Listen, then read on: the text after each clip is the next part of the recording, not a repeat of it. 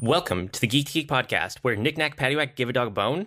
I'm Void, and I'm here with my co-host, Beej. You stole what I was gonna do. Aww. Yes. You knick-knack thief. I did. Today, we are talking about geeky knickknacks and some of the toys to life stuff that kind of goes with it. We jammed them together because it kind of made sense. They're kind of in the same realm of stuff. So, as far as geeky knickknacks and like toys to life, if you guys don't know toys to life, we're talking about things like Amiibos and Skylanders and Disney Infinity, all that stuff. So I have some thoughts about this, but I really want to do this topic because I know that you have a lot more thoughts and you're much more into this kind of thing than I am. Yeah. I have been pretty much a huge collector of everything my entire life. I'm kind of a geeky pack rat.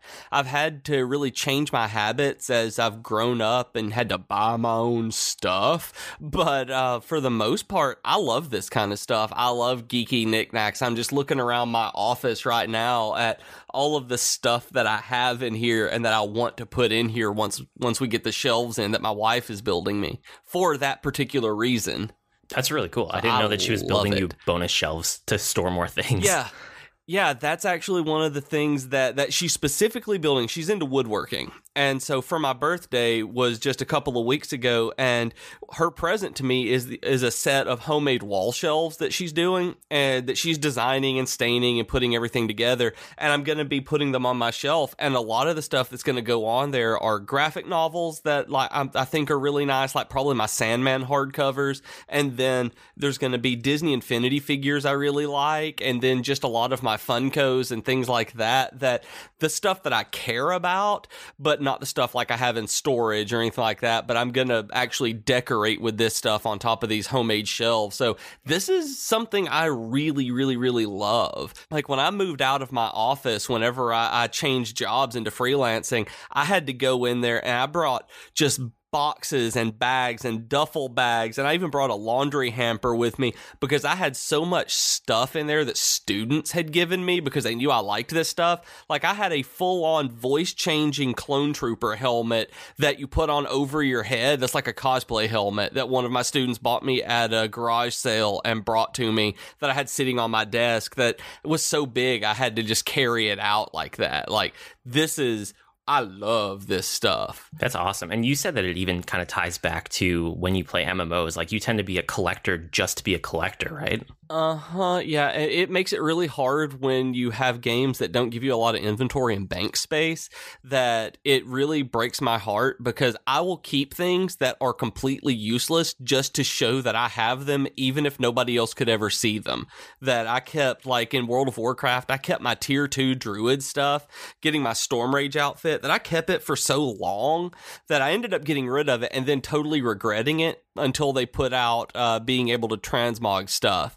And I kept my benediction as a priest, that I got it way back in vanilla and went through the priest epic quest, got all this, and was one of these priests who was walking around with it. And when they put in transmogrification, I was so glad that I kept the thing. I'm never getting rid of it. I don't even have an active WoW subscription now, but I am so proud that every single time I upgrade my weapon in WoW on my priest, I transmog it into benediction or anathema or anathema, I don't even know how to pronounce it, and so that people can see it, because I keep everything like that. I have so much tier gear that I've taken over the years just in WoW alone, and just everything like that. I keep everything in MMOs. And I'm like, oh, cool. This is a little holiday toy I got with my Rock'em Sock'em robots or something that just sits in my bank. Or, yeah, I know I have this non-combat pet already on my account on all my characters, but here's the little item that it came from. And even though I can't use it and I've already claimed it, it's going to sit here in my alt bank box because I can't bear to get rid of it because it was from the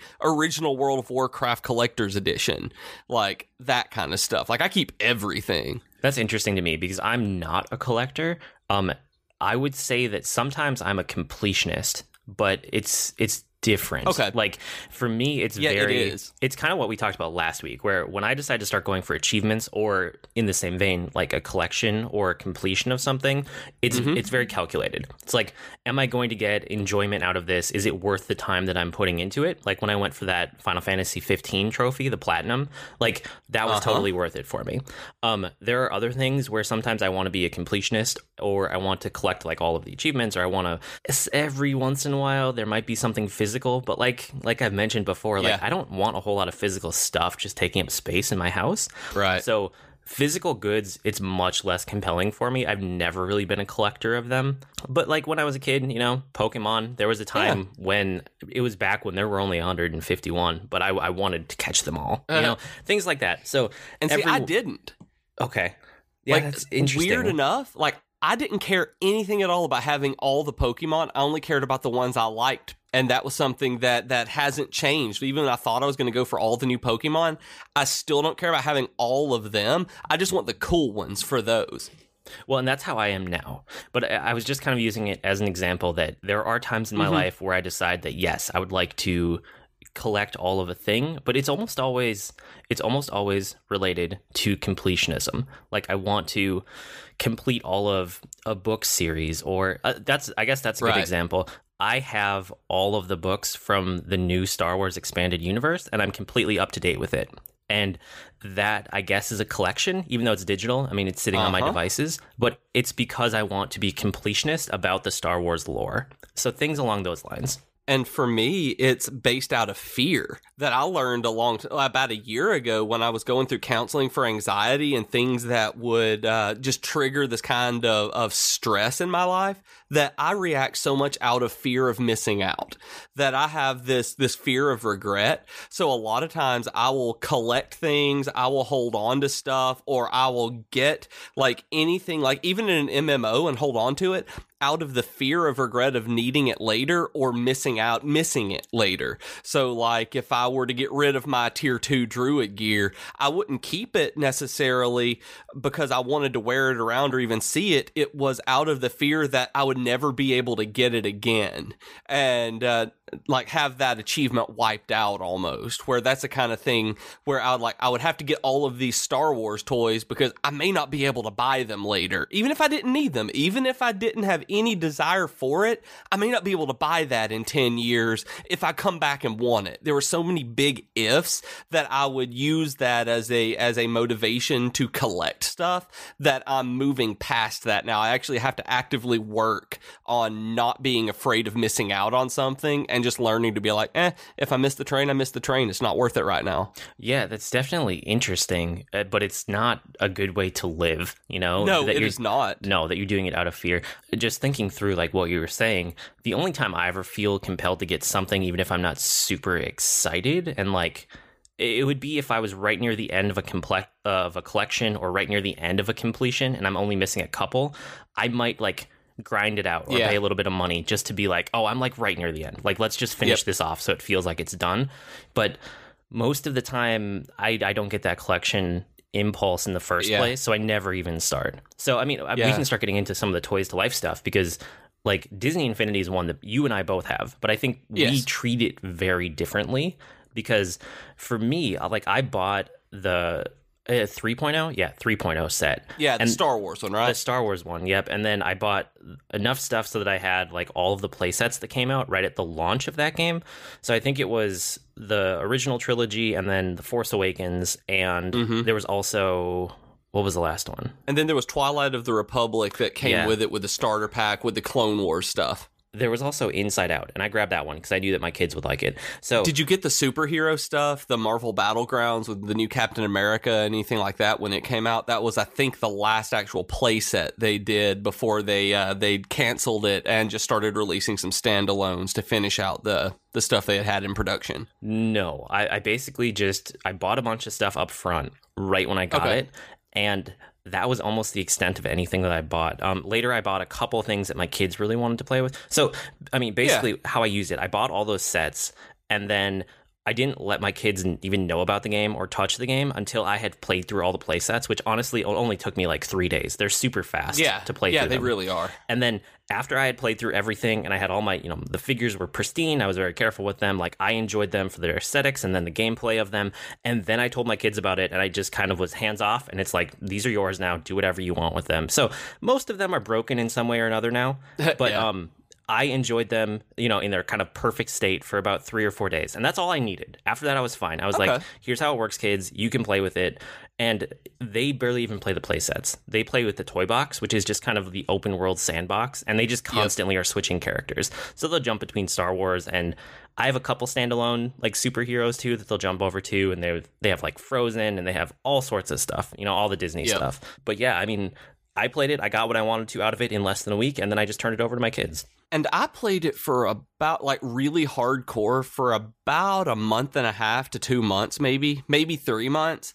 And I loved it. Like, it got me back into playing video games regularly. That my mom got it for me as an early birthday present last year. And I loved it. Like, this was probably the best Star Wars game I'd played in years. It was the best Star Wars game I'd played in years, probably since The Force Unleashed. And I went all in. And it turns out that as much as I love the Star Wars stuff, I love the superhero stuff, except for the Avengers one. The Spider-Man is just great. The Guardians of the Galaxy playset in version 2 is phenomenal, but the Avengers one is just really, really bland. And what really got it for me was my wife's favorite franchise and movie in the world is The Incredibles. So we were able to play a game together and her finally be able to play The Incredibles, and for us to do something together like that. And like I said in one of the early episodes, she liked the smashy. She didn't care anything about the building or any of the rest of it. She just wanted to go around and smash stuff as Elastigirl. And so we did that, and we were able to do it together. And because I'm such a collector, I really liked having the ability to both have something physical, and these figures were so well made. Like, I loved the construction and the modeling on the figures. Like, they're the kind of thing that I would want to have sitting around my office for like my favorite superheroes or Star Wars characters. And then I was able to use them to collect other things in the world, and it really motivated me to keep playing and unlocking new stuff. But once I got done with it, I was done with it. That I haven't played it in a long time, and I really am thinking about going back and playing through some of the stuff like Inside Out that I haven't played all the way through. So because they're so different kinds of games, like that's a platformer that you can do, and now that they've canceled it, you can get the figures much cheaper. That I thought about going back, paying like the $10 it might be to get the other couple of Inside Out figures, and having a really good platform game that I haven't played yet, that just to take my time whenever I want to, that Jennifer and I can co-op through. So that's why I liked it so much, is that there was so much variety that also hit on a lot of the collector aspects of the world, and in the game, and in the real world, that whenever I set up these shelves, I'm going to have like my Light Effects Yoda sitting on there, along with probably like this really awesome Venom figure that I've kind of wanted for years. Compared to some of the other Toys to Life stuff, I really do think the Disney Infinity was like the best quality figures. And yeah, absolutely. I mean, my kids still sometimes play it, but it's kind of on their back burner. It's on the way out. I mean, they play Nintendo games mostly. Mm-hmm. They barely visit like Disney Infinity anymore. So when they are all the way done with it, and I kind of retire those figures, I'm going to throw out a bunch of them that are broken, but I'm probably going to look through the ones that are still in good shape, and I'll keep a couple of them around because they do look really good. They do, and there are a couple that I still want just for the construction on the figure. And I got really, really, really bummed out when they canceled this, because they released a Spider-Gwen concept that they were going to release later last year that we didn't get, and it was an awesome little statuette that I would to this day love sitting on my desk right now, because it was just so well made and so cool. Like it's better than any of the other like little memorabilia things that you can get for that particular character that I've seen. It would have been really cool. Like, they really put a lot of work into the art design on that game. I'm curious, when you did play for, you said like a month and a half, what were you doing? Like, were you just replaying the play sets over and over, or were you in the toy box just messing around like my kids do? Or like, what was there? Because I felt like I ran out of content in the first week and I was just done. I was going through all of the play sets that I ended up going through and buying the version 1 and 2 as well to go through the different play sets. Oh, and okay. What I was doing was going through every single play set and all the stories, and then I would go with those and do a lot of the replaying, getting all the boxes that you had to hunt for. So I would be out in the world like unlocking all of these like wall climbing boxes or super force jump boxes and just searching around and exploring and collecting, which is unlike me. I don't do that kind of thing in games most of the time. I'm like, oh yeah, here's this cool extra thing. Like, I found this box on a ledge, and for some reason Disney Infinity made it so that I was like, I have to find all of these purple boxes, give them to me now. If I don't have them, I'm going to die. Okay. And so I sat there and I hunted for these in every playset. Like, I was going for different star ratings in Star Wars, like going through and repeating missions with the individual characters to get the best ratings. That I have never done that kind of thing. My entire life, I've cared zero about ratings and like doing better on challenges. But this one, I was like, man, I want to do better at this as Han Solo or whatever it was. Like, I just had to do it. And it pushed me into honestly gaming the way I do today. Over the last year, my gaming habits changed because of getting that game. That's interesting. Okay, cool. Well, that makes a lot of sense. If you did go back and you grabbed a bunch of play sets that existed already, I can see how that would take you a lot longer. Yeah. How about Amiibo? When it comes to Amiibo, like, I suspect you don't have any, or if you do, you only have a couple. I have 0 of them. There are some of them that I would like to have, again, as the kind of thing that I would sit around because they're really cool. Like the Yoshi's Woolly World ones look really cool because they're like little plushes. And I don't care because they don't add anything to the games, in my opinion, that are worth paying the money for on Amiibos. That I like Disney Infinity because it's like you put this on and you're playing as this character. You can level up the entire character. There are talent trees basically where you upgrade everything. And then for the Amiibos, as I understand it, because I've never used them, it's like you put this in, it's like it's going to unlock this one little special part for this game, but not really do anything else. So that's true in a lot of the games that they're compatible with. Right. Although keep in mind that they are compatible with multiple games. So if you get one Mario Amiibo, you can use it a bunch of places as long as it doesn't have to store data on it, which you can only store one set of data on one Amiibo. So that kind of gets in the way sometimes. But a lot of the games, it's just you tap it to it once, it unlocks something. So a good example of this is Mario Kart. If you're playing Mario Kart 8 and you tap your Amiibo, you unlock a costume for your Miis in the game that looks like that character. So you can sit down and just go tap, tap, tap, tap, tap with, I have like 20 or 25. I have more Amiibos than I do Disney Infinity figures. And you can just tap it one after another and unlock all the things one time and then never have to touch it again. But there are a bunch of games like that. Like Yoshi's Woolly World does kind of the same thing. You can get different variants of Yoshi. And if you actually have a Yoshi Amiibo, you can get like a Yoshi companion character in the game. So that's something that it really adds that's not just unlocking, is to have like a computer controlled AI thing with you. Which totally changes the game. And there are things like Mario Party 10, you unlock special boards based on your character. But I think the coolest implementation, and the reason that I have so many, is Smash Brothers. And I got a bunch that I wanted right when they came out because I just wanted them to collect, and I wanted to kind of play around.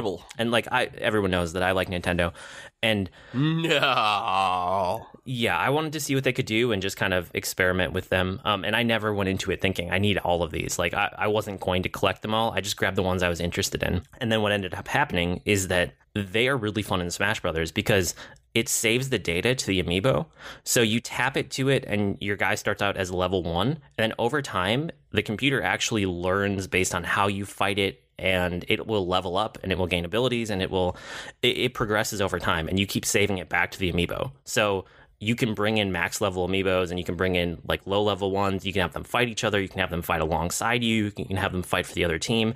There's so many things to do with it. And as soon as my kids learned about that, because they play Smash Brothers all the time, it became so worth it for them to have Amiibos just to play around with in Smash Brothers. And they constantly are using the Amiibos in Smash Brothers. Like, I haven't touched an amiibo to a gamepad or a 3DS or anything in I don't even know how many months it's been. But my kids, they've done it in the last day. Like, they are constantly using those things for Smash Brothers. And I don't like Smash Brothers. That's a game that it's just not my kind of game. I try every version that comes out, and I'm like, yep, this is still not the kind of thing that I want to play. But that makes a lot of sense for Smash Brothers, why that would be a selling point for people who really like that kind of game or like that game. For me, just even listening to this, it doesn't seem like that kind of extra content, having a couple extra costumes and extra boards in Mario Kart, that doesn't seem like it's worth the cost to me, because amiibos are, $15 a piece usually? Something like that, yeah. Is that amount of content that you get? Because I basically consider these DLCs. Like, whenever you're doing something with amiibos, they seem more like DLC than they do add-ons to the game itself, like peripherals almost. And is it worth that? Like, getting the extra costumes in Mario Kart, if that's all you have, is probably not worth getting the Midna one to unlock I don't even know if there's a Midna costume to get, but if you get the Wolf and Midna amiibo, would that be worth it just for Mario Kart? Because that just seems like almost a waste of money. Well, it totally depends on who you are and which figure you're picking up, and if you like the look of it. Because again, the build quality on these is really good. So when all is said and done, it can just be a toy that sits on your desk. And when you think about it like that, $15 isn't that much. I mean, you start comparing it to like Funko Pops and other things that people buy that have no extra functionality. So it's not at all out of the realm of what's affordable. And $15 is like the suggested retail price. I've bought most of mine when they go on sale or discount or whatever. I only bought my very first round of them at full price, and I didn't get a whole lot that time. It's just over time, my kids really like them, so I picked them up on sale, basically. Yeah, it depends on the game and the amiibo, because different ones do different things in different games, right? Like, if you were to buy one amiibo and you got the Yoshi's Woolly World one, which is actually a knit amiibo that looks super cool. If you guys haven't seen it, just Google that. Really do look cool. Yeah, so it's this little knit figure that is awesome just for being itself. But then you can actually get a whole computer-controlled AI assistant. Like, if that's the only one that you bought for your entire collection because you love Yoshi's Woolly World, that is probably worth it for you. Or like in the upcoming Breath of the Wild, which these are coming to the Nintendo Switch too. They're pushing their amiibo line. Like, they have that NFC technology to read them in one of the Joy-Cons. So if you bring, I can't remember exactly which one, but there's a set that they're releasing for Breath of the Wild, and one of them, when you scan it in, it lets you have like the Link Wolf companion from Twilight Princess, and you actually bring it with you throughout the entire game of Breath of the Wild after you scan it in. So it would change your gameplay for the whole game. Things like that, if you're buying one or two here and there specifically for that reason, it's definitely worth the money. Or like, the way that I justify it was, one, my kids just like it and it's worth it when I buy them on sale. Right. But then also, this is another thing that if we ever get sick of amiibos, which will happen eventually, I will rescue a handful of them and I will keep them as knickknacks to sit around, Of course. Because they don't take up a whole lot of space and they look really cool. Yeah, I mean, that was one of the things that I'd thought about with amiibos. I've seen some of the 8-bit ones specifically that I just legit like as toys, that if I ever saw for under $5, I might grab just to sit on my desk or something like that. Because even though I have no desire, an 8-bit Link or an 8-bit Mega Man or something would be really cool to have. Exactly. Just from nostalgia. But I'm the same way you are. I'm trying to get away from buying just stuff for the sake of buying it and just having so much clutter around my house. And so even geeky clutter, as awesome as it is, I don't want a ton of it because I've moved so many times. And I'm just kind of tired of everything being so just haphazard with it, that I'm concentrating on getting just the stuff I truly care about. That I'm not buying the Plo Koon Funko Pop, or I'm not going to buy the Toad on a special motorcycle amiibo just to have it. I'm going to buy the spy. I'm sick. I was sick for weeks, and I went on my birthday and had to go get another bunch of antibiotics, and I went to the store and to have to pick it up. And I was like, I see a Spider-Gwen Funko. I'm buying that. And it made me feel better. It was my birthday present to myself. And that kind of thing, I put it beside my wife's Kamala Khan Ms. Marvel Funko that we have in our living room. Like, that was something I made a specific choice to buy, as opposed to just being like, I have to have all of these because they exist kind of thing, which is what I know a lot of people have done with Amiibos and Skylanders and Disney Infinity stuff, which is something I can't do anymore that I would have used to. Right. And like for us, the Amiibos, like they don't take up any space for me because my kids have a bunch of big like totes downstairs that have just toys in them, and they're kind of separated by the type of toy or when they would use it. So they have a giant action figure tote, and when I turned over the Amiibos and the Disney Infinity stuff to the kids, all of it just went in their action figure tote. I'm like, I don't care, whatever, you guys are going to break it anyway, so I don't need to keep it somewhere special. I don't need them out on a shelf. I don't need them taking up my space. They can just go in your tote, and that's where all of them live, which is totally that's what fine. My nephew did. Like my niece and her, my great nephew, my niece and her husband did that for Disney Infinity and Skylanders. They just have a tote for their son in the living room that he just pulls stuff out, kind of throws it around. If it breaks, it breaks, but he plays with them on the console and then throws them back in this giant plastic tote. Yeah, and my kids play with them outside of the console too, which is another thing that makes it worth it. Like, they just play with them with the other action figures. So it's like, I have definitely gotten my money out of the ones I've bought. And again, I haven't bought a ton of them. I probably have around 20 maybe, and there are way more than that out there, and I'm basically done buying them unless something crazy comes up for a game that I really want to do. But yeah, you mentioned Skylanders, and that's another thing that I wanted to say. Skylanders is something that like I haven't done. I don't own any, but despite that, my kids know all about it because it's just one of those things that kids know about now. They know about it from other kids. They know about it from YouTube, from whatever commercial ads they end up seeing, which they don't see a whole lot because we don't do cable TV or regular TV. So it's kind of whatever they see online and then from other kids. But my kids know all about Skylanders. And I think the only Skylanders thing that they physically have in the house is they maybe got Skylanders toys from McDonald's once or twice, and that's it. Okay, yeah. But like, every time we've seen them in the store, I'm like, nope, you have Amiibos, you have Disney Infinity, you do not need another thing like this. You're fine. And that's actually why I don't have it. Like, I don't have any Skylanders, but I want them. Because the games look fun. That I know so many people who have played these games, and not just kids have played them, which I know who love them, like adults who are playing them with their kids are like, these are actually very good games. But there is a huge investment on Skylanders. Like they tend to be backward compatible, and you bring the older ones into the newer games sometimes. And there's a lot of them out there, and there's a lot of stuff that you can't do. Like, you actually cannot beat the game sometimes without buying extra Skylanders figures. Yeah, that kind of stuff bugs me so much. There's gateways. Yeah, that bugs me. And so I haven't picked any up because I don't want to put in that much of a monetary investment, but I will eventually do it because you can buy 2 or 3 years ago starter packs for the PS3 or for the Wii that are around $8 or $10 most of the time. And if I can get the ones that I need to beat that particular game for under like $15 total, that's worth it because the games are supposed to be great. And then I can offload the game and starter pack on eBay or whatever like I do, or give it as a gift to one of my friends' kids or my nephew or whatever. And that kind of thing is eventually going to be cool for me, but it just hasn't been worth it yet. I do see them in the Walmart clearance aisle all the time, and I'm like, I don't need to buy this. You don't have time to play that much of a video game right now. And so I always pass it by, but one day I'll pick it up because I do know that they're good games objectively, even outside of the stupid gated content. Yeah, and it's one of those things where it's like there's so much of a rabbit hole to go down with Skylanders now because there's so many different versions, and like you said, there's backwards compatibility, and then you can get stuck in a game and have to go buy more, which is just I hate that. So my kids, like, when we see them in the store, they're like, oh yeah, what about that? And I'm just like, no, you have other stuff.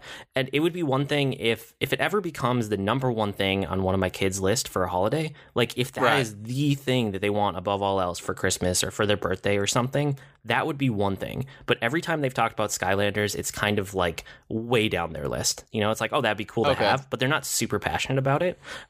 if they ever did get to the point where it's absolutely the thing they want, I would probably end up getting it for them for a holiday or a birthday or something like that. But I just don't want to get into that if I can avoid it. And I have a friend who has I can't remember how old he is. I want to say he's 5, but he's right around that age. And that's what happened this year. He got super into Skylanders just kind of out of nowhere. Like, he watches YouTube videos, talks to other kids at school, that kind of thing. And all he wanted for Christmas was Skylanders. Like, that was what he was like, hey, what are you asking for Christmas? And he was like, Skylanders. And we're like, do you want anything in particular? Like, any particular ones? Like, Skylanders. And that was all he thought about. He's like, you want to play Skylanders? I'm going to go on the internet. You want to watch a Skylanders video with me? And it was just Skylanders. And so, like you said, if it ever became the number one thing, that's what you would get. And so it turned out like that was his number one thing. And so that was what he got. Like, that was what mattered to him. But if it hadn't been, there's no way they would have gone down that rabbit hole. That is just too much, unless they are invested in that. Yeah, and like my kids, the number one thing this year was Hatchimals, which is another creepy toy that they already barely use. My son broke his on like the first or second day, but they wanted it. Oh, I didn't know that. Well, yeah, but I mean, they wanted it, and they were super happy the day that they got it for Christmas, and like that was the thing, and they got it. Mm-hmm. So that's the end of that. Like, okay, that whatever ends up at the very top of your kid's list, unless it's something that's crazy expensive, as a parent, you usually try to get that one thing, even if that means that you're not getting them a whole lot else because it's an expensive thing, and that's just so I have what to happens. ask about this. That I know my mom has told me that when I was for me it was Power Rangers. Like, when Power Rangers came out, like, I was so into it, and it was the White Ranger and his Tiger Zord. Like, that was one year that I wanted that so bad. And she was one of those stereotypical moms who I know that she got into an altercation in the store and like had a woman try to take it out of her cart, and like she basically got into a fist fight with her and yanked it back out of this lady's hands after she took it out of my mom's cart. Have you ever had to do that just to make sure that your kid has gotten the number one thing on their list that has been so hard to find? Nope, I would never do that. We told our kids, because we didn't know if we were going to be able to find Hatchimals because it was crazy leading up to Christmas. We just said, hey, we know this is number one on your list. If we don't get it, you will get an IOU. Do you know what that is? And they're like, no. What is an IOU? Yeah. And so we just explained it to them. We're like, it means that we'll get one later and you can pick it out when you have all the choices and they're easier to find. And they were like, okay, whatever. Like, kids are, if you treat kids like they're intelligent, most of the time they are. After they hit about 3 years old, which I've talked about before, and they're more like a person and less like just a bundle of needs, you can reason with your children. People don't always do it. I see other parents that treat their kids like they're not like they're dumb, but like animals. I treat my kids a lot of the time as if they are adults. And yes, sometimes I have to come in and be the parent and lay down the law, and I hate doing that, but I do it. But if you just treat them like they are an adult, a lot of the time, they are perfectly capable about, I don't understand this concept. Explain it to me. Okay, here you go. Mm-hmm. And you have a discussion, and they learn new words. They learn what things mean. They learn how the world works. And hey, you can't get this thing because it costs so much money. And they're like, how does money work? How much money do we need? What do we use money for? It's like, well, we have to pay for the house. We have to pay for health insurance, things like that. And my kids understand that because I've taken the time to tell them about it, and I treat them like they're smart enough to know, and they do now. And they're 4 and 6. Like, it's just one of those things that I guess it's my style of parenting, to just treat them like they can handle these concepts. I don't know how I got on that tangent. But hey, it goes in with toys. I mean, it really does on teaching. That was something that I didn't, I got, but I liked this stuff so much. I was so into it that my parents went out of their way for that.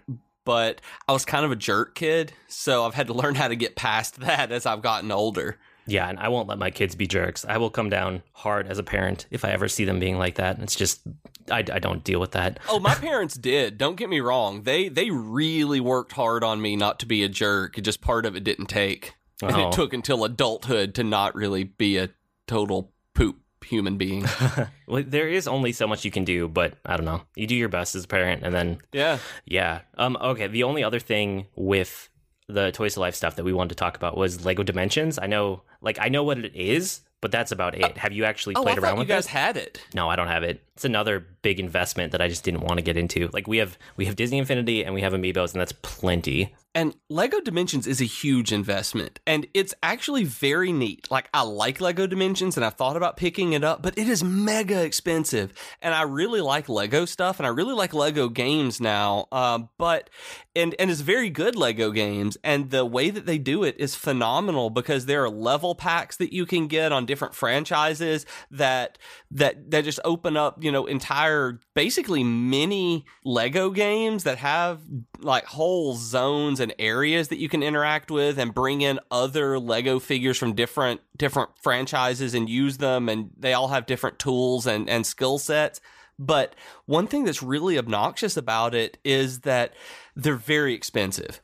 That they're Lego priced, which if you've ever bought Lego playsets to put together any of these branded playsets, you know how expensive they are. Oh yeah. That you get like Lego City stuff and they're, a third of the price of the Marvel ones. And because all of this is branded, it gets very, very expensive very quickly. That it's like $30 or $40 for a couple of levels that add to the game and a couple of minifigures, which is just crazy.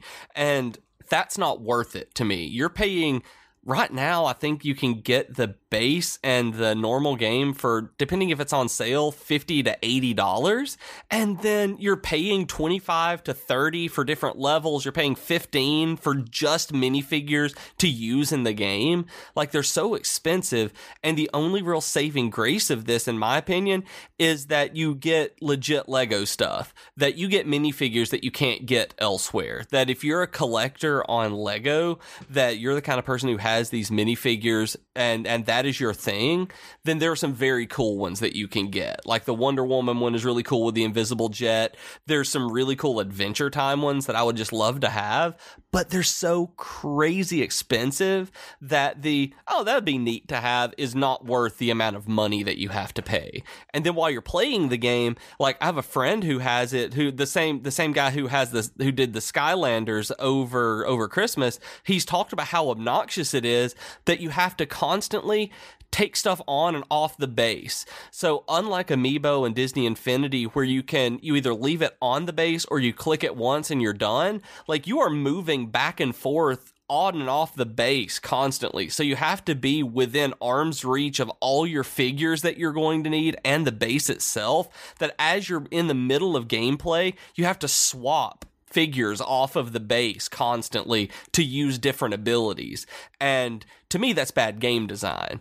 That I understand they wanted it to be more interactive for the kids and the players, but instead of it being interactive, it turns into kind of like a Nintendo gimmick with their touch screens and motion controls, where it's obtrusive as opposed to making you feel immersed. Yep, and for us, it was like it was those reasons. It looked too annoying as a game, and then it also was too expensive as a toy. Like, I would rather take that money and just go get them like the one Lego set that they really want, or even better, what I usually do is I just go and get the giant like things of it's just pieces. It's not a Lego set. You can spend $20 and get like something like 400 pieces, or you can spend $40 or $50 and go get one Lego set that like gets put together, that looks cool. And most of the time my kids, they will build a set once because they think it's fun, and then they tear it down and it just goes in their Legos anyway. So sometimes I bypass it and I just get them a ton of Legos and they're just as happy.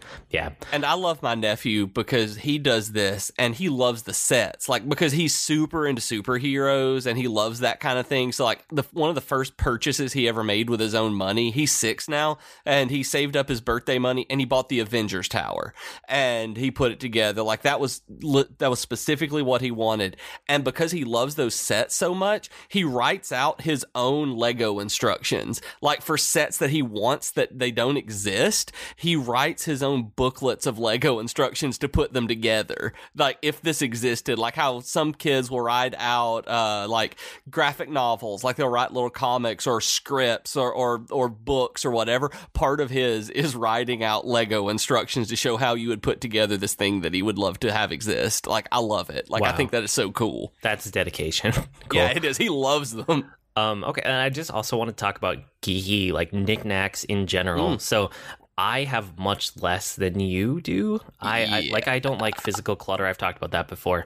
But I do have a few things that I try to keep on my desk, especially like when I worked in an office. I'm looking around my desk that I'm sitting at right now as a freelancer, and I have one set of dice, and I don't even know why it's here because it should be over on the other side of the room. But that's it. But when I was in an office, I had a couple things that I would always keep in my desk. I have this little green 1-Up mushroom that I really like. That's very subtle, but it's not gigantic. It's just a little one. And then I have a yo-yo just for like something to do with my hands. If I'm thinking, I play with a yo-yo sometimes. And then I had a Koopa Troopa plushie that was not gigantic, but just, I don't know, 4 or 6 inches tall. And those were kind of like the core things that I would keep around my desk. I didn't have a whole lot because I never wanted to clutter up my desk. But you have a lot of things, right? I do. And this came from, being a kid and collecting stuff. And the older I got, just having stuff around, I loved it. And I had all of it. Like there was just a few things. Like I loved stuff, if you haven't gathered that yet, you guys.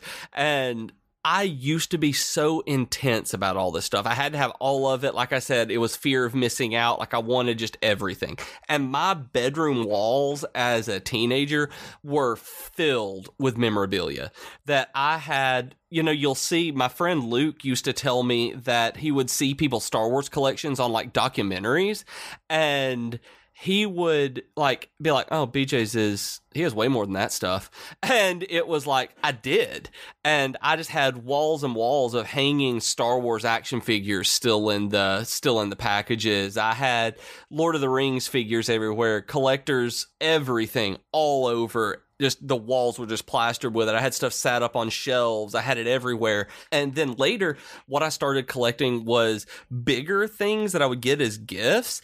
And like I've talked about my Yoda statue before that's gone with me places. That is this episode 2 limited edition thing that came from FAO Schwartz that my parents had to order. Like it's sitting beside me right now. And like I started collecting the replica lightsabers from Master Replicas. Have you ever seen any of those? Yeah, and I want one eventually. But one of the things with me for physical objects is that I want a place to put it before I get the thing. I don't want the thing just to have it. Like, I need a place for it to fit in my house and to display it, and I cannot think of a place to put a lightsaber in my house right now, but I want one eventually, because those are super cool, and I don't want a million of them. I don't want the entire collection. I just want to go and pick one that I think is awesome. Maybe, like, the Anakin Luke lightsaber that carried through for so long that, went to Finn and Rey. That one might be really cool to have, but I know what they are. I want one eventually. And I loved these. Like when they first started being produced, like I fell in love with these lightsaber hilts, and I got a lot of them because like I was very spoiled. Like I recognize that. And one thing that I ended up getting as Christmas gifts year after year were these Master Replicas lightsabers. So I ended up getting, like, I have Yoda's episode 2 lightsaber replica, and then his battle damaged episode 3 one. I have a Darth Sidious lightsaber, and Mace Windu's lightsaber is my favorite that I have. Like I just love it. And then I have a Han Solo blaster replica, the holdout blaster this big, and a blueprint of his blaster that I have hanging on the wall. And then my absolute pride and joy is a Darth Vader lightsaber replica that has a signed placard by James Earl Jones. That I love this thing. It's in storage right now, but whenever I get my shelves built, there's a really good chance that one of the big ones is going to have my Darth Vader replica lightsaber on it with my James Earl Jones signature on it. That, like, these are like pride and joy things where if I'm ever out of money, like with switching to freelancing, Jennifer and I have talked about, if we run into the point where we don't have any money, I don't have any contracts, I've got so much stuff in storage that I can just sell to help keep the family afloat. That James Earl Jones lightsaber specifically, that and the Yoda statue will be the last things I sell of anything I've got, but they're worth enough money that it's worth having.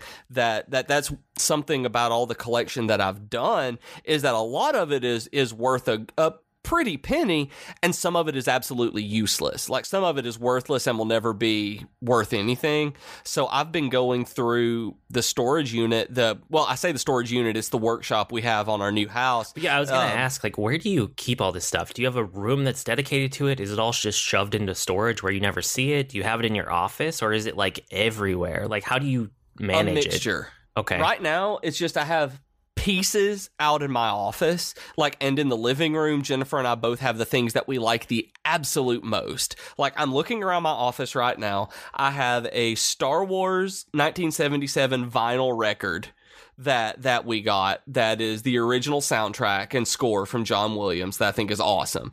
I have my Yoda statue beside me. I have a Groudon Pokemon figure above me on the windowsill that my nephew gave me because I like Pokemon and he doesn't. A Pokeball, a Spider-Man statue my mom gave me, and a Boba Fett figure that I just kind of found. A Kylo Ren Funko, a Darth Vader Funko that were both gifts. And the day that the Force Awakens toys launched, Jennifer went to Walmart that was beside our house, bought me the Black Series Kylo Ren, and surprised me with it before I woke up. And as I woke up, and like, that means a lot, so it's sitting beside me. And a Spider-Man lamp that my mom made me when I was 14 years old. Like, that's in my office right now. And it sounds like a lot, but it's really spread out. And so you can't really see all of it at any given time. And like, in our living room, we have some Funkos. We have some, like, her X-Files Funkos, because Jennifer is like, what Star Wars is to us, X-Files is to her. And so she has her Mulder and Scully Funkos that she's found and things like that. But for the most part, it's back in storage in plastic totes that I go through occasionally as we're trying to free up space in the house, and I toss on eBay. I go through, find the most valuable stuff that I don't care about getting rid of, that I look and like, yeah, this was cool for a while, and now I will never put this out again, and I will never do anything with it. And I either throw it on eBay or I give it as gifts for Christmas, because they're not like re-gifting kind of things. These are stuff that you would probably find at a collector's, like in a flea market, I hate to say it, but in an antique store, because I've seen them there, that you'll just see in different places that you would buy as collectibles. And I've given them as Dirty Santa gifts. I've given them as Christmas gifts to add on to stuff. I have superhero action figures that I give my nephew. I'm the uncle who's like, hey, you want a toy? Hold on a second. Here you go, because I love you. Nice. And it's just, I do stuff like that because it's things that I won't give away the ones that have sentimental value or, true like thousands of dollars value. But I throw a lot of them on eBay these days, and we go through occasionally and make a purge to be able to get rid of stuff that just will serve no use in the rest of our lives. That served its use. It made me happy that kind of like you were saying earlier, like you buy the stuff that will bring them joy when it's the top thing on their Christmas list. And that's kind of how some of this stuff was. It was a top thing on my Christmas list at some point, but now it doesn't have that value to me anymore, so I'm okay with getting rid of it. I did that with video game consoles too. Like, I bought my first MacBook to go to when I started my PhD by going through and selling old video games I had saved. And having a working computer was worth more to me than holding on to Killer Instinct for the Nintendo 64. Yeah, no, that's understandable. For me, like I mentioned before, I need a space where it goes. So I've purged tons and tons of stuff just from when I was a teenager in college. And, when I used to have things more scattered around, like spread out, like you're talking about, and I don't have any of that in my house now. Like, my house is actually more decorated, and it's something that my wife really likes to do, is like figuring out what goes on the walls and which way, and not just all paintings or photos, but like a, almost collage some ways. Some of it is just really cool stuff that from like antiques places or crafts fairs, things that go together. So most of our house is decorated by my wife in that way. And then over time I had gotten a bunch of Penny Arcade prints because I love a bunch of Penny Arcade stuff. Okay, cool. And So I had these prints, and at one point I had an office at a job that I was at. So I had a big office. I had all these big blank walls. So I bought a bunch of Penny Arcade prints that I liked, and some of them were a series of prints that went together. And I hung them all up around my wall because I was just looking at gray walls all day, you know? And like that office didn't even have a window. So I needed something to look at that was not a gray wall. So I hung these all up, and then when I left that job and I started freelancing, they were sitting in the back of the closet for a long time. And when we got this house, we decided that we'd try to find a way to keep them or get them up somewhere. And my wife got to the point where she said, oh, I know, the downstairs bathroom. So we have a bathroom that's all Penny Arcade comics. And that bathroom is really cool. Yeah, it has like a purple wall too that's kind of just brighter and more off color than the rest of the house, because it's just a small bathroom that can be a little, I don't know, kooky, I guess, you know. It's basically like a comic bathroom, but it's almost all Penny Arcade stuff.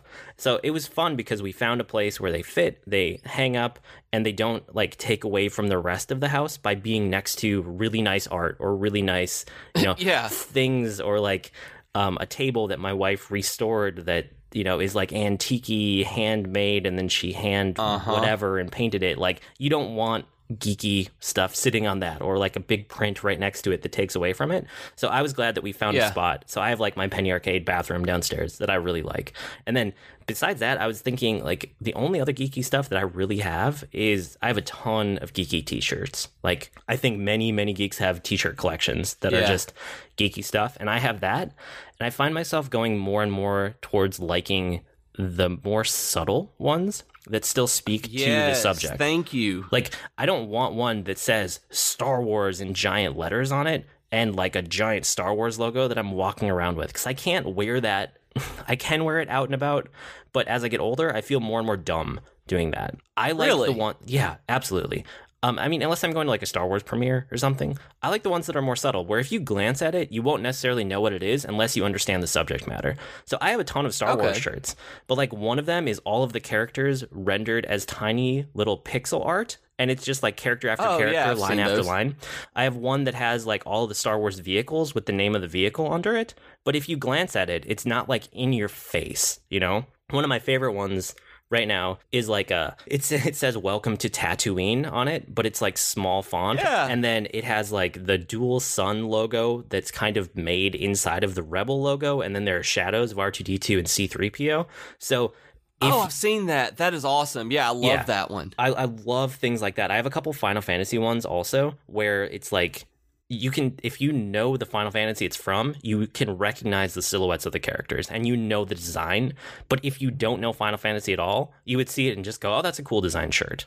So that's the way that I go with my shirts. I like ones that they look like a cool design, but if you know the subject matter, you can really understand it. My favorite hoodie is like that. It's a Legend of Zelda hoodie that actually it's Nintendo official merchandise that I found at Goodwill, that I was just kind of browsing through the clothes one day, and this green hoodie caught my eye, and it's got like a 3-layer shadow of Link in like yellow, black, and I can't remember the other color, but you can barely tell it's Link unless you're looking at it. And so it just looks like I have this design on a green hoodie when I'm walking around. And then most of the time I'm at a register buying something, and the clerk will look up and be like, oh, dude, Zelda, that's awesome. And that's how they recognize it, not from a distance where I've just got this big Triforce on me or something like that. But I do have a giant Star Wars hoodie that says Star Wars, that has a TIE fighter, and I own the geekiness. I used to be embarrassed a little bit by it, and I just don't care anymore. But I don't wear the Star Wars hoodie whenever there's a new movie around. Like, I may wear it to a premiere or something. Actually, last year I wore my Boba Fett costume hoodie to the premieres, because it looks like they're, you know, this kind of military style hoodie, but if you didn't know it's Boba Fett, you know it's Boba Fett. And I don't want to wear the Star Wars hoodie around when there's a premiere, because so many strangers will go like, oh, hey, you like Star Wars? You seen the new movie? What'd you think about it? And then they try to have this dialogue with me, and then I try to nerd out on them like, oh yeah, I've seen Star Wars too. And so it kind of makes me uncomfortable just to nerd out that hard, because I can't help it. And I don't have as many like nerdy t-shirts. I'm trying to build back up on that actually, because when I lost weight, so many of my t-shirts were so much bigger than I can wear now that like I can't wear the geeky t-shirts I had, and it costs so much money to replace that kind of thing. Well, and there's something about having the subtle designs. It's almost like a hurdle the other person has to jump over, and if they recognize it and bring it up, then you know that they are on at least a certain level of understanding that you can have a conversation with them. Whereas if it just says Star Wars, like you said, you're going to get tons of people who are like, I've seen the Star Wars movies once. Whereas if you wear a subtle thing and someone else picks up on it, then you can have a conversation and really connect with someone. I think that's one of the reasons I like it also. Yeah, because I'll say like, hey, I like Star Wars. And they're like, have you seen Rogue One? And I'm like, yeah, like that was pretty cool where they were doing with the crystals. And I'm like, yeah, it's really neat because it was the first time you get to see lightsaber crystals on screen. And it's like, oh my God, kyber crystals. And they're like, uh-huh. That's cool. And I know I do that to my wife all the time. She's like, I don't care about your lightsaber crystals. She's like, I love you. I love that you care about this, but please stop talking about lightsaber crystals. And just that kind of thing. And like you were talking about like making your aesthetic and the way that your home is set up using antiques and pulling everything together and not having everything just side by side clashing.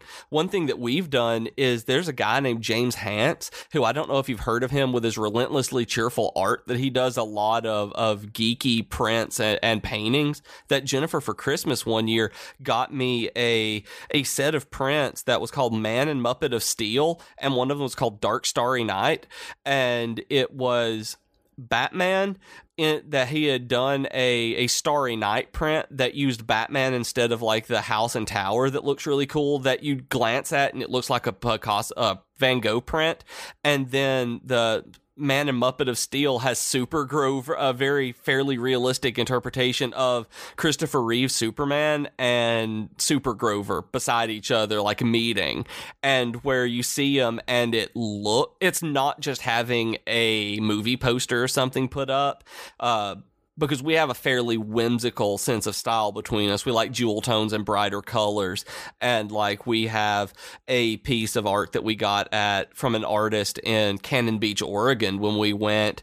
And it's a very pastel watercolor. And then we have it in a kind of distressed frame that we have, but also in that same room, Jennifer has this really big original Wonder Woman painting that she won at a convention that she was so excited about. That's really cool. That's really well done and well made that we usually sit on top of the mantle. That the thing is like 3 feet tall, and it doesn't look out of place because of the colors and the other like whimsical aesthetic that we have. But if we did a way more traditional Kirkland's kind of or bohemian kind of style, it would absolutely not work in any way. That we've gone out of our way to include everything that we like, but we do not want to be those people who, and no offense to you guys who are like this, please don't get me wrong, that I'm not saying anything bad against you listeners who do this, but we didn't want to just have Funkos and comic books on our wall. We wanted something else, but had subtle hints of the other things that we like as well. Yeah, and my house is, what is it? I don't even know different styles. I think my wife calls it rustic romantic, I believe, is what most of our house is, which, I look at it and I go, yeah, okay, sure. And I like it. I really like what she's landed on, but it's one of those things where I don't even like weighing in on it most of the time. She kind of gives me a veto power. Like if there's something I really don't like, I will say no before we buy it. But for the most part, like she's just in charge of decorating the walls because as long as I have windows, like I would be fine living in a house without things hanging on the walls. So she's the one who cares about it. So I let her be in charge of it. It works out in our relationship that way. I mean, like I mentioned before with the office, I had to get stuff up on the walls because I had no windows. But as long as I have some window nearby, I'm fine. Like I don't need stuff hanging on the walls. But I like what we've landed on for our house. Yeah. Oh, no, I was just saying, and my office doesn't have a lot of stuff on the walls yet. It's kind of just blank beige walls almost all the way around. And that's why Jennifer's building me those shelves, is because even though I have a window, the blank walls are driving me crazy. So I completely get I need not to have blank walls because it's, being in here for like the last 6 months every day is like, give me stuff. I'm tired of beige. Yeah.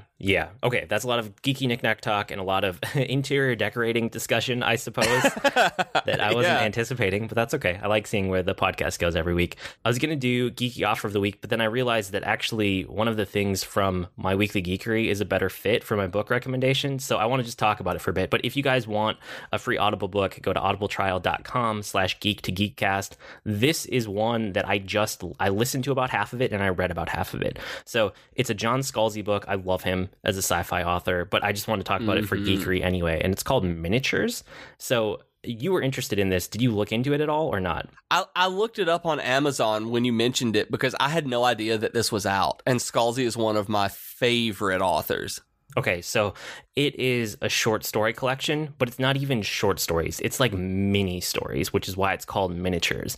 There's a ton of stories in here, and the longest one I think is about 2,500 words. The average length is about 1,500 words, and I think there's one in there that's like 700 words. They're all really, really, really short stories, and I liked it. I liked it a lot. It was kind of like story after story after story, just rapid fire.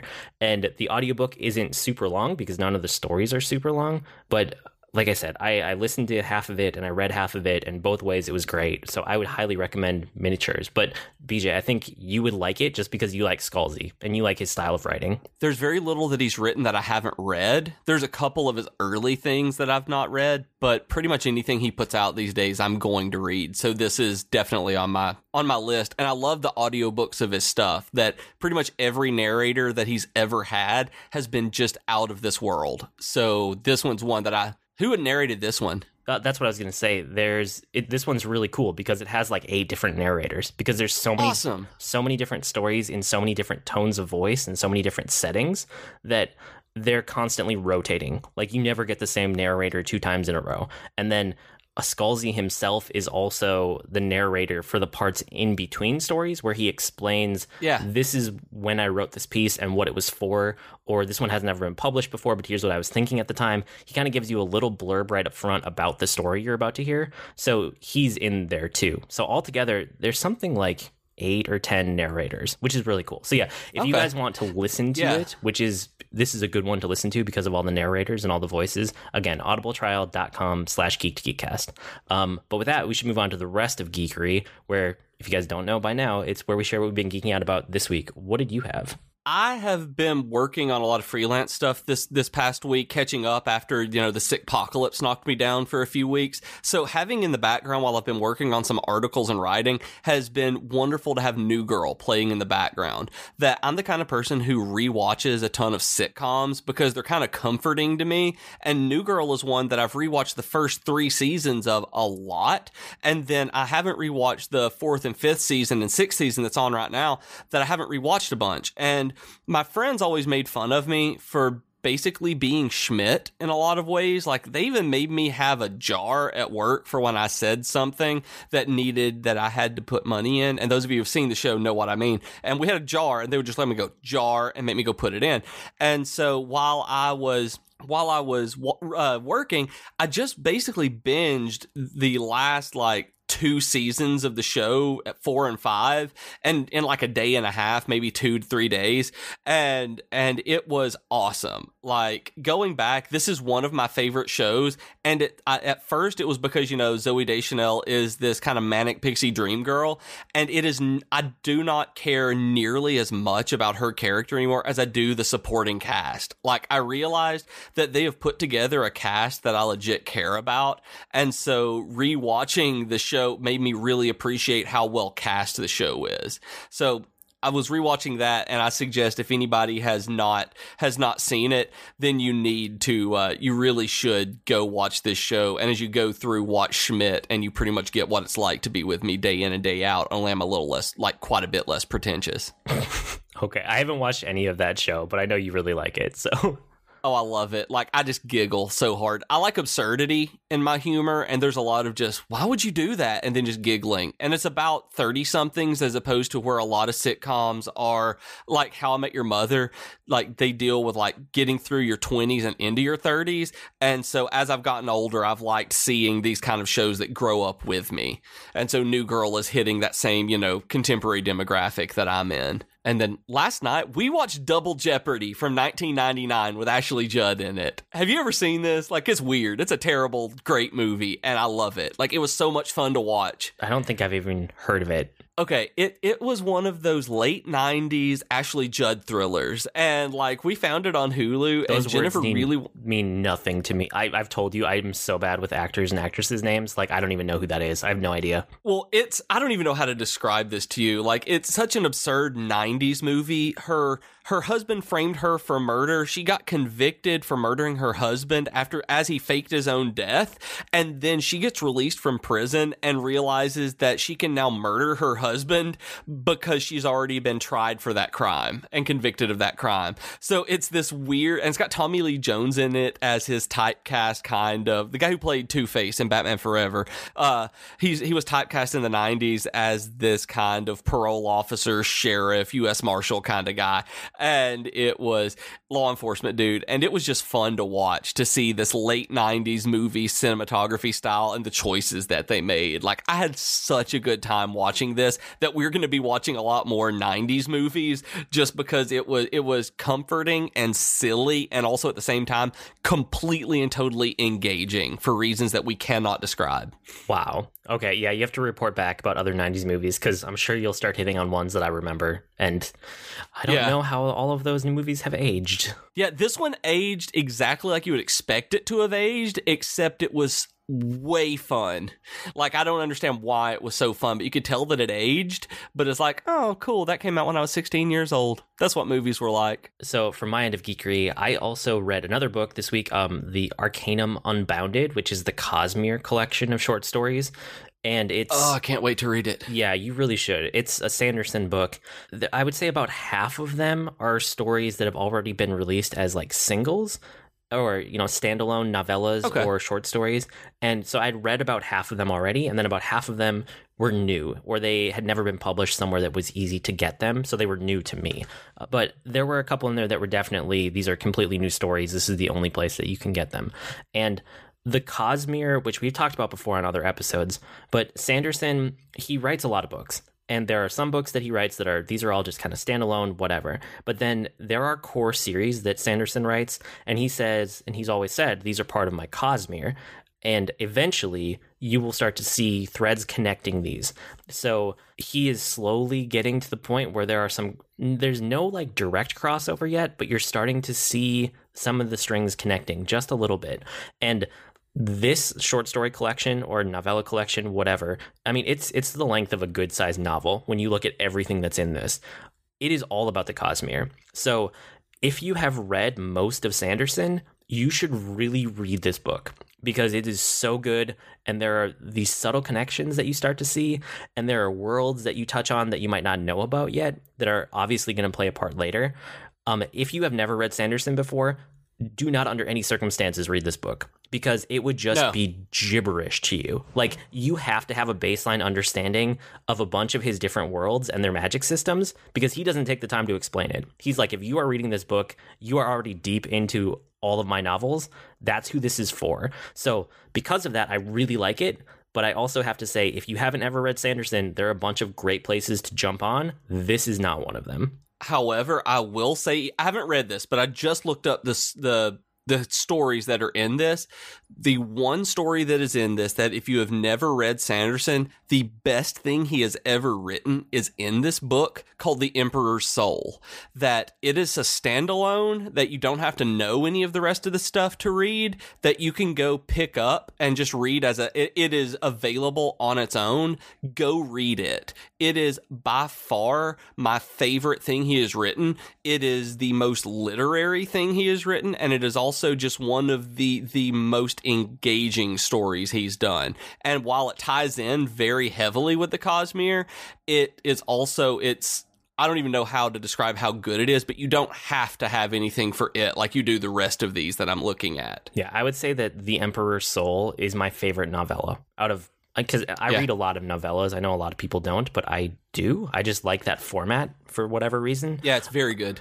And this is my favorite novella. Nothing has ever surpassed it. So yeah, if you want, you go just grab that one. Because like you said, it's standalone. You can get it on Kindle or whatever. But yeah, The Emperor's Soul. Check that out. And if you like it, then definitely go pick up the rest of this, because I'm looking at what's in there now and I'm like, oh man, I got to read this, because I've read all of Sanderson except for the 2 newest Mistborn books. Yeah, and I mentioned a few weeks ago that I had read through White Sand, Volume 1, the graphic novel.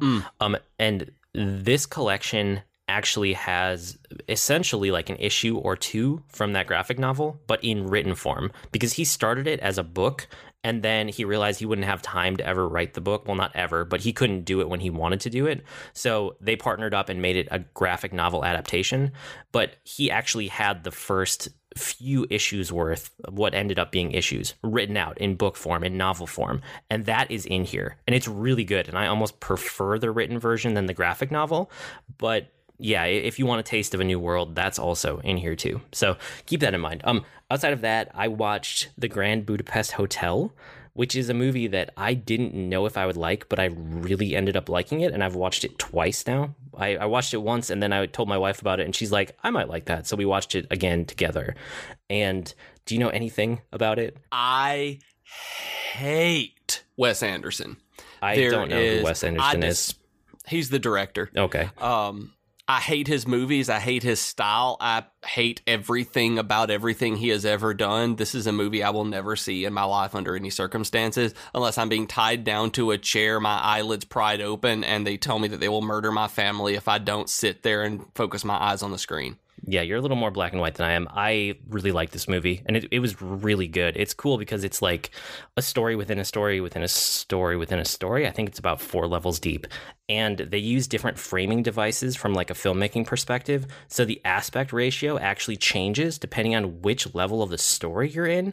It's super fascinating to see it go like almost back through time, but it's also back through different narrators' memory. So the further you go deep into the story, the more whimsical it gets, because you're seeing it through a lens that's through a lens that's through a lens, right? There's that unreliable narrator part of it that is super interesting. And I don't know why this movie was captivating for me, but it absolutely was. Like, I wasn't expecting a whole lot, but I had seen a YouTube video about it that made it look like it could be interesting, maybe from just a filmmaking perspective. And then I sat down and I was completely glued to the screen, start to finish. And then the second time I watched it with my wife, I watched the whole thing without getting distracted. Like, it's a really good movie. I really like it.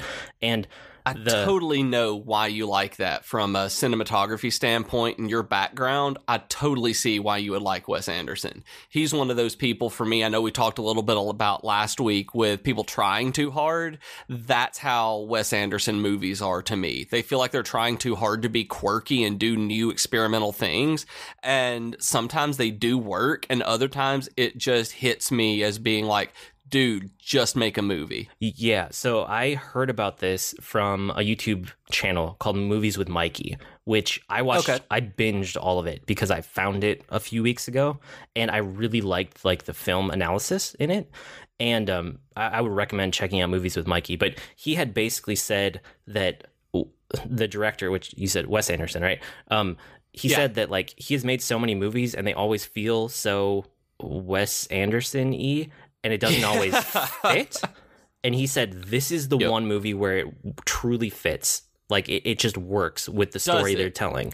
And he said, if you never see another movie by this director, see this one. This is the one to see. Huh. And I was like, okay, like, I don't know. I didn't know the director. You know, I forgot it between the time that he told me and the time that you just told me. So this is what happens to me. I am not a student of film studies. I'm a student of production, right? I've done so much like video production and live TV production, and I can truly appreciate what goes into a production, but I've only ever taken a couple like 101 level film classes. I don't have a film degree. You know, I never sat down and just analyzed film after film. I've never had to write paper after paper about it and learn the actors and directors. Like, that's not my background. And I don't know. And you see, I don't have the production background. I have the film studies and narratology background. So that's what I see with all of, I can go from director to director in different movies and look at it and trace it that way, from like The Life Aquatic with Steve Zissou to, Moonrise Kingdom and all of this, to the Grand Budapest Hotel and yada, yada, yada, and see the Wes Anderson threads through it and how the stories are being told, that kind of thing. But in terms of the actual production of it, like you do, I have zero training there. Yeah, and see, because I'm bad with actors' names, I'll recognize faces, but I don't recognize names, and I'm bad at keeping up with directors. Like, there are some directors in some series that, yes, I know them because they're super famous, and I keep up with a couple creators that I really like. Outside of that, it's kind of nice to just come to every film fresh, right? Like, if I'm watching a live production of something, I don't watch sports a whole lot, but like if someone else has sports on and I'm watching a live production of that, or if somebody has like the local news on, which again, I avoid probably because I've done so much production for these things over the years, I can't turn off my brain to stop analyzing them. It's nothing but analysis when I'm watching a live production, but I have enough production background and I luckily don't have all of this weight of film knowledge on me that I can almost always come to a film completely fresh and just not have any expectations about it and just take it as it is. And I don't really want to get out of that mindset. Like, I don't want to go educate myself more about film. Again, outside of a couple creators that I really like, there are a few. And I mean, like series like Star Wars, where I just know everything about them. But they're few and far between.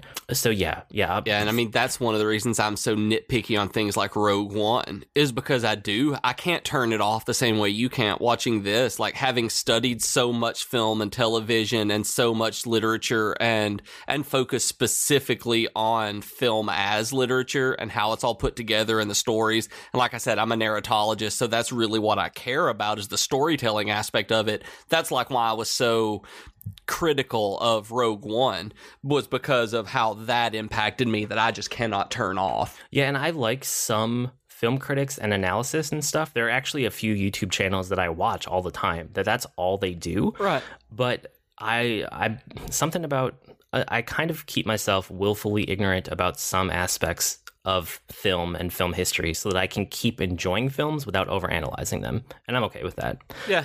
Okay, so outside of that, I've been told that I ruin books for people. My students always told me that I've ruined their favorite things for them, and that, thank you, I'll never be able to watch this show or read this book again the same way. And I'm like, I did my job. Yeah, I don't need that. I like to enjoy the things I enjoy. Outside of that, though, I also started playing Hitman, which is a game that... So at the end of the year, we did our own end of the year list, and I did ours before I listened to anybody else's podcast or anybody else's list that got posted on sites. But then after we did ours, I went and I consumed like all the creators that I trust, all of their lists on websites, all of their lists on podcasts, things like that. And I made notes about games that I had probably missed from the year that I should have revisited. So that's why I replayed Batman Telltale a few weeks ago. And Hitman kept coming up on so many people's lists. I was like, why? I don't understand. I've tried the series so many times. I hate this series. It never clicked with me. It seemed boring and a little bit too linear and like not approachable for newcomers at all. Why is this game on so many people's lists? So I finally went and I watched, it looked like it had been a stream, but I watched on YouTube later. And it was a bunch of guys sitting around playing Hitman, but instead of just playing it and like trying to beat the level, they were giving themselves challenges. They were pulling like conditions out of a hat where they would like have to take out a target with a certain weapon while wearing a certain disguise, and then there would be like wild card things like you have to start in this location, or you can't do this, or things like that. So they were setting up their own challenges and playing it that way, and it was extremely fun to watch. And it was like, okay, so what's the deal with this? So I dug into it more. And this game, instead of having level after level after level, there are only 6 levels in the entire game that are fully fleshed out. But the thing is, every level is its own little world that's totally and completely fleshed out. Like, you would believe that these are real places in the real world in a way that I've never seen in a video game before. Like, it feels like a real working, living, breathing part of our world. And you are in it. So the fun isn't taking them out the first time, right? I played the 2 training missions, and then I played level 1 because for whatever reason, when I bought the whole collection, so after I watched that stream, I decided to buy it because I was like, okay, I can see where the fun is in this game. I bought it on PS4, but because every level was released episodically, when I bought the collection and I told it to download, it only downloaded the training levels and the first level. So I did those last night, and then I was like, oh, I want to see what level 2 looks like. And it's like, okay, download it. I was like, wait, didn't I buy this and tell it to download everything? So something got weird with the episodic structure. Yeah. I had to go and queue up all my downloads. So tonight I'm going to dive in and see what the other levels have to offer. But last night, I just kept replaying those 3 levels over and over. And it gives you so many challenges and so many feats and so many opportunities that you can approach these levels in I don't even know how many different ways. The fun is in learning the level and then playing around with it and trying to accomplish your objective in different ways, or setting up challenges for yourself, or trying to beat the challenges that the game has listed in it. So that's what I was doing last night. Like, I beat the training mission. It had like all of these feats that you could do, different ways you could approach the target, different ways you could take them out.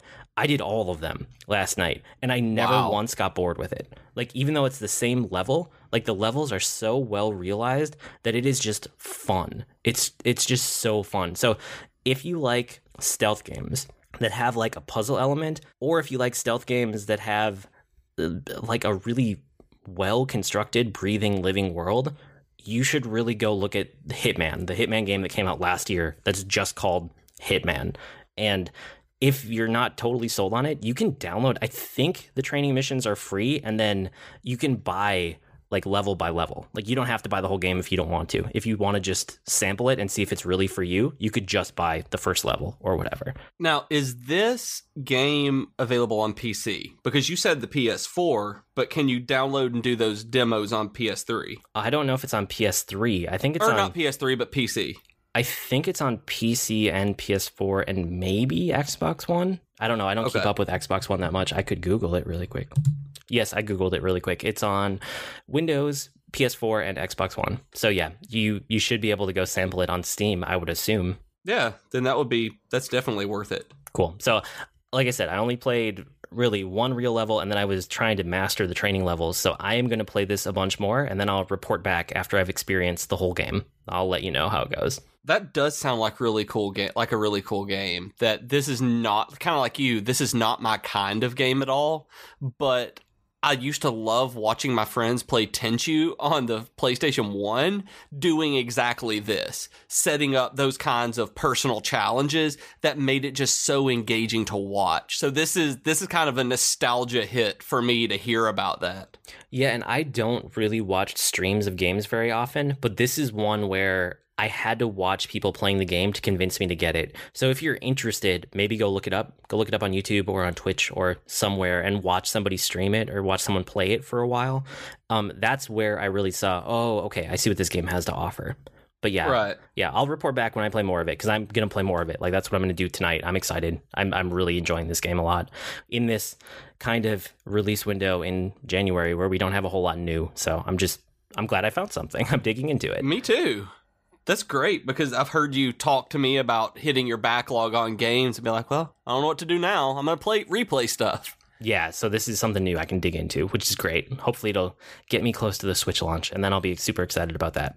And with that, you can write to us with comments, suggestions, or feedback. Our email address is geek2geekcast@gmail.com, or reach us on Twitter @geek2geekcast. We also have longer discussion threads on our subreddit at reddit.com/r/geek2geekcast. And if you want to get email updates so that you get all of our podcasts from all of our network in your inbox whenever they go up, you sign up at geek2geekcast.net and tell us which shows you want to get the emails from. I blog at agreenmushroom.com, and you can find me at grnmushroom. That's green mushroom without the E's on Twitter. I'm on Twitter as @ProfessorBeej, that's Beej with 2 E's, and I blog and occasionally podcast at geekfitness.net. We've been Void and Beej with your Geek to Geek podcast. That'll do it for this week. See you next week, geeks.